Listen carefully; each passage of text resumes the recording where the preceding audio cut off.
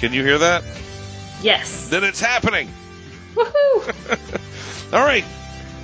Welcome, ladies and gentlemen. You are about to hear what could be the greatest train wreck in podcasting history. Riley Branton. Look at that. I did it right off the bat. Riley Blanton is ill tonight and thus is not able to make the Star Wars Tonight. I'm Scott Reif, and I'll be filling in. And, of course, the lovely and talented Amy Geek. Amy Ratcliffe is joining us as our guest this evening. Hi, everybody. All right, and we've got a lot to get into today, so...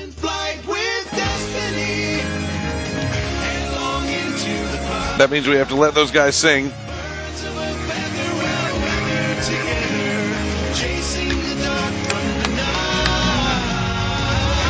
Amy Ratcliffe, by the way, I didn't mean to shortchange the resume.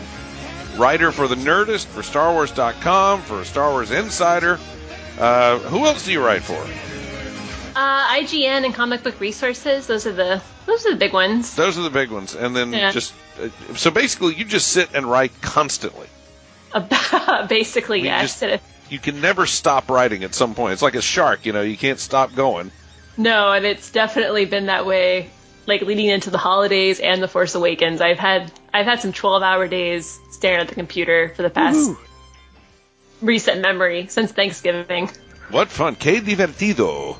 Well, I'll tell you what, speaking of your writing and everything, you had to stop writing a little bit to go to the big press conference what was it, Sunday? The Force Awakens press conference? Yes, Sunday, December 6th. Yep. All right. Now, what did you learn that you didn't know going into this? I want to say quickly, it's funny that we're talking about, like, the timing worked out, that I'm also working on an article about that press conference right now for Star Wars Insider that I just hit Control-S on to jump on this Skype call. So it's perfect. Cool. So it's fresh on your brain. Exactly. Good. And... they're keeping secrets close to the vest, so it's not like they gave away anything major, but there were a few insights I really liked.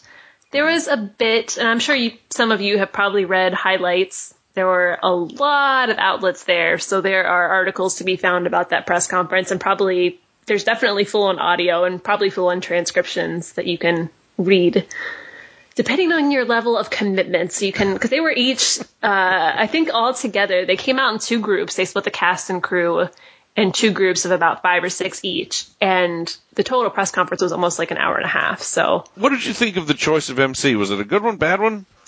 She was funny. Mindy Kaling, who, I'm vaguely familiar with her work. And like she said when she introduced herself, she's like, well, I know when you think of Mindy Kaling, you think big Star Wars fan.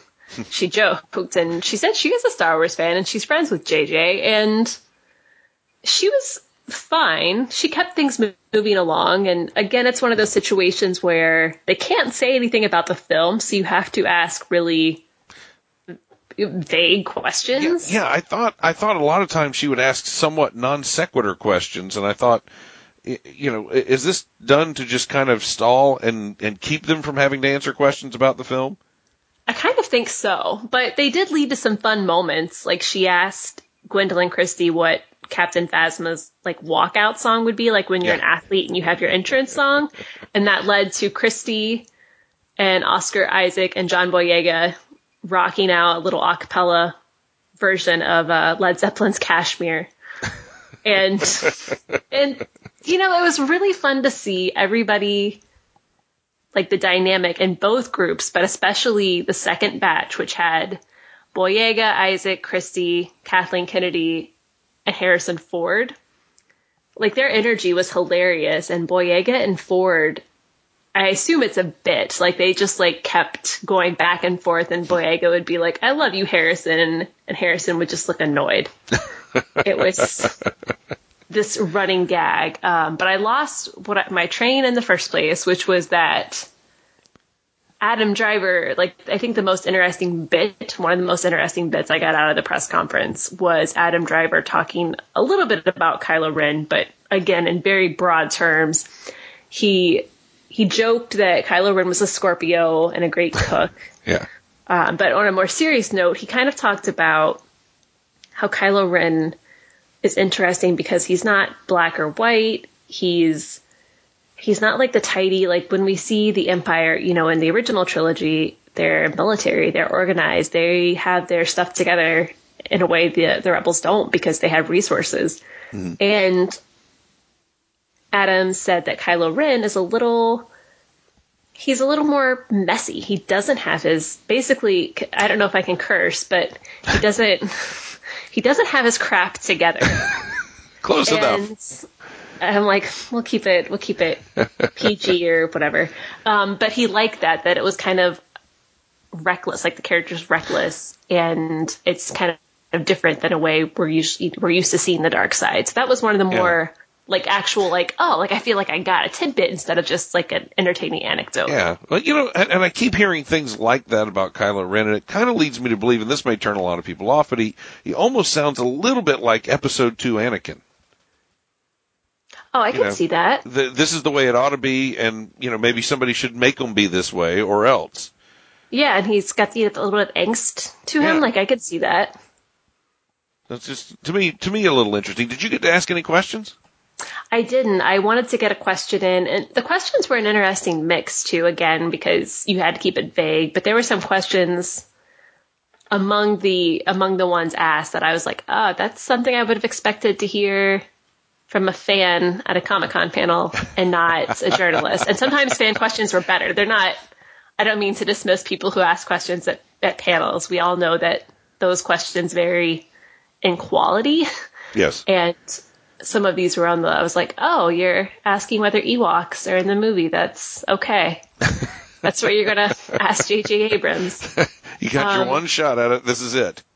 So I didn't get asked a question. I was planning on the second group to ask Kathleen Kennedy a kind of a broad question about diversity and the future and where they're headed, but ran out of time and I didn't get chosen to ask. And it was funny when Harrison Ford was in the second group, Carrie Fisher was in the first group, and they had a few questions for her, and she was, as ever, the delightful wild card that she always is. Now, was the dog with her?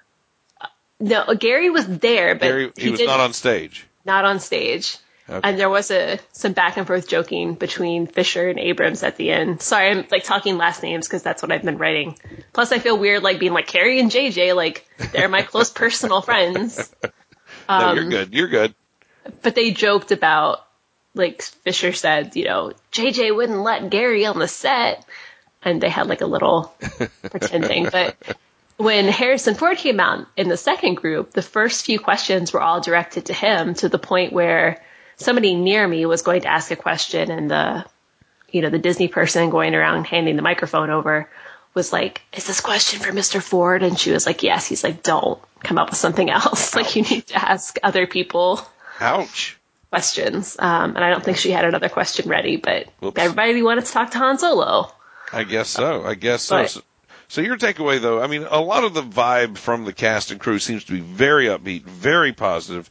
Nobody seems to, they want to hide the movie, but they don't seem to be wanting to hide it because they're embarrassed of it. No, it seems like they want to genuinely hide it to preserve the surprises and to preserve whatever secrets are going to be revealed. And they were all positive and not in a way that seems fake. Even Harrison, he was a little gruff, but he was still thoughtful in his answers and seemed very positive, I guess, about where Han Solo's story is going. And that's why he decided to do it, because he thought the character had an interesting path ahead of him. So it was a good vibe, and they seem like just a great cast. And I'm sure they've been stuck together for days and days now doing the press tour. So they might be at that delirious point, but they were all very entertaining and very, very high energy. Well, thank goodness they've avoided the disasters of the Avengers Age of Ultron press blitz. So fingers crossed. Yeah, so only far, only have a few more days. Now, did you see what George Lucas said the other night at the Kennedy Center honors? I didn't. This is interesting because he was asked, it's gotten around. Kathleen Kennedy's been going around telling people, yes, George finally saw it, George liked it, etc. And so George was asked, did you see it? Did you like it? And here's what he said, his exact quote, and unfortunately I don't have it on video, or I'd play you the audio clip, but here's the quote: "I think the fans are going to love it. It's very much the kind of movie they've been looking for." Now, That's very particular phrasing. Yes, it is, because I think the general populace, that's okay, great, that's an endorsement. But I think you and I both know, based on some of the things he's been saying lately, as in Disney didn't want to make my movie, they wanted to make a movie for the fans, it sounds like a little bit of a backhanded slap. Yeah, it sounds like one of those compliments that isn't really a compliment when you have the entire story. I hope one day, and I don't know that it would happen or that even Disney or Lucasfilm would let it happen, but maybe one day when Lucas is a little older and in his rocking chair, he'll tell us all what he had planned for episode 7. And we can judge, because that's what we do. Yeah, well, you got that right. Yeah. One way or another. But that is...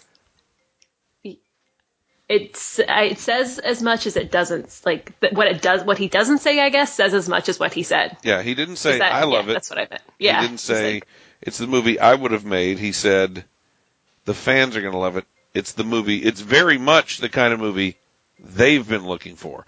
And I think he's been pretty obvious in his, I'm not going to say contempt, but his distaste for some of the fan pandering that people have wanted out there, that he's kind of wanted to push his vision, and plainly this is not it. Exactly, and he's also, he's talked about getting flack for the prequels and probably thinks that fans didn't want that, so that if Disney is something, I guess, doing different than what I lost my train of thought. Sorry. Well, it sounded great until then. Where was I going with that? I don't know. But he probably thinks the fans are kind of against him and his ideas anyway, and he has reason to believe. There's a reason for him to think that. Well, good grief! I mean, wouldn't you be a little on the edge of your seat if you went to Netflix and there was a movie on there called The People versus Amy Ratcliffe? Exactly. You're going to be hesitant. I mean, it would scare me away. I don't have a thick skin, and I couldn't imagine having a skin thick enough to deal with. It reminds me of, and you say the right thing, you get them in, you say the wrong thing, you lead them away. It reminds me of, there's an old Starlog story about the filming of Return of the Jedi in Yuma, Arizona. And it had to do with a lot of the fans figured out pretty quickly that Blue Harvest wasn't Blue Harvest. Right. People knew it was Return of the Jedi. We knew. And so a lot of people were gathered around the fence that was lining the area where the set was. And a lot of the cast, Mark Hamill would come over, of course, and chat with people and sign autographs and everything, but Harrison Ford wouldn't have anything to do with them. And he would stay really far away and really aloof. And one of the girls, there were 2 girls, young girls, who were standing there clutching the fence. And one of them says, "Come on, Mr. Ford, please come over here. We won't bite." And he finally starts to head over there, and then the other girl yells, "No, we kiss." And he walks away. Jeez. So you say the wrong thing, and suddenly you get a completely different response, and Ford walks away, and he never has anything to do with those guys. It's fair. Yeah. So it's, and I kind of feel this is where George is kind of, I don't know. I do feel for the guy. I really do. But then again, when you look at the $4.05 billion, I don't feel that much for him. That does temper some of it, but I certainly understand why he wants to keep Star Wars fans at arm's length or further. Yeah, absolutely. Well, it's, sometimes it's the worst part of being a Star Wars fan is all the damn fans. So. That can be accurate for sure. All right. Well, today is Wednesday. We are, I know that the release date's the 18th, but come on, who's not going to see it on the 17th, right? Exactly. People keep asking, do you have early access because you're going on the 17th? I'm like, no. There are showings everywhere on the 17th. Yes. Get on top of it. Everyone will get in. And I heard Steve and Riley talking about midnight screenings. Those are kind of a thing of the past nowadays because you get 7 o'clock. I guess they realize some of the fan base, like me, got old and can't really make it through a midnight screening anymore. So. Exactly. I think the last midnight screening I attempted to do, I succeeded, but it was for the first Hobbit movie, and it was so hard on me the next day. I was like, I think I've crossed that age. I think I'm done with midnight screening, so thank you, Universe, for 7 p.m. screenings. The last one I did was Revenge of the Sith, and it was over at that point. But yeah, so it's coming up. It's next, that'll be, what is today, the 9th? So we're talking 8 days away, really. You've got your ticket. Where are you going to go? Thursday, I have tickets for Thursday through Saturday at different theaters. And the Thursday night it's just an AMC, and the group that I'm going with picked the theater because they have some kind of sound system that is probably impressive, but I'm not a sound person. Mm-hmm. So I just tagged along. So it's just an AMC. And then Friday I'm seeing at Disney has a theater in Hollywood called El Capitan. That's an older theater and really cool. And then on Saturday I'm seeing it at Grauman's, so the Chinese theater. A little history there. Exactly. Yeah. Where are you seeing it on Thursday? I'm actually traveling down to the World Golf Village because I think when you think Star Wars, you think World Golf Village. Clearly. And they have one of the few real IMAXs in the area. There are a lot of, in recent years, even IMAX has kind of scaled down their standards and their specs. Smaller screens, smaller sound systems, and this is an old school traditional IMAX theater. It's down in St. Augustine. It's about an hour and a half away from my front door. And I thought it was worth it to go down there and see it in the big, real IMAX 3D for the first show. And then I'll go see it. I haven't really determined how and when and where I'll be seeing it. I'm actually on stage the whole weekend, too. We're doing a radio version of A Christmas Story. And I'm performing in that, so. Oh, fun. Yeah, it's a lot of fun. So it's Christmas Story, Star Wars. Yeah, that's. Yeah, exactly. And I had to tell them, too, they're like, well, here's the rehearsal schedule. And I went, that day, that's not happening because there's Star Wars. I have priorities. Yeah, the world has priorities. Yeah, really? They didn't know? Yeah. Come on, guys. We've been working long enough. Now, let me ask you this, because you mentioned you're going to a bunch of different experiences, a bunch of different theaters, and I want to know from Amy Ratcliffe, which is more important, the theater and the presentation or the company you're with when you go see one of these films? Company, hands down. Mm-hmm. So it could be a modest screen. I mean, we're not talking crappy, but a modest screen with decent sound, and you're okay as long as the people around you are the people you want around you for this experience. Exactly. And as long as I can see it on a nicer screen at a later date as well. So you're not exactly sacrificing that screen, but the company's pretty good, is what you're saying. The company's pretty. That matters the most. Gotcha. Well, I don't think I have your out music, but I think we've used up our generous allotment of your time. Oh yeah, we hit that mark. That went fast. I know it does. It does every single time. So we'll get running. We'll let you get back to work because I know you've got a lot of writing to do, and we've got Patreon supporters to support. Don't forget to go to patreon.com/Star Wars Report if you want to support things like Star Wars Tonight and, of course, Riley's Star Wars Report and his whole network of programs. Amy, tell us where you're going to be, where you're going to be found, where you can be seen and located, and all that other good stuff. You can find me on Twitter at Amy_Geek. I tweet a lot about Star Wars and more than usual right now because for obvious reasons, and also at StarWars.com, Nerdist, and Star Wars Insider Magazine. But other than that, not busy at all. No, not at all. Just twiddling my thumbs. There you go. All right. Well, that's going to put the wraps on Star Wars Tonight for this evening, Wednesday, December the 9th. Tomorrow, special guest Scott Rifen will be here, and I'm excited to hear what he has to say. I've heard he's a pretty cool dude. And Riley, by the way, may or may not be back. So, Amy, I may be asking you to come back tomorrow. So it just depends on whether or not Riley's voice is working again. But as you know, you and I did a film commentary on episode 4 one time when I had lost my voice. Oh, that's right. Yeah. So, Riley should just suck it up. He should. I mean, at this point, come on, Riley. Yeah, really. Come on. No excuses. That's right. All right. Well, we will see you guys tomorrow. So have fun, take care, and may the Force be with you. And we're done. That's it.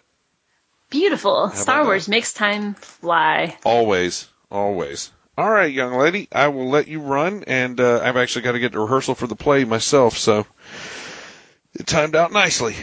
Perfect. Well, have fun rehearsing. I don't know if that's the right, but I feel like there's a phrase. That's what I was searching for. Is that break a leg? Break a leg, yeah. For performing. I don't want you to break anything because I don't want you to miss Star Wars. But if you do end up meeting somebody for tomorrow, let me know. I'm totally around. Okay. I'll drop you a line.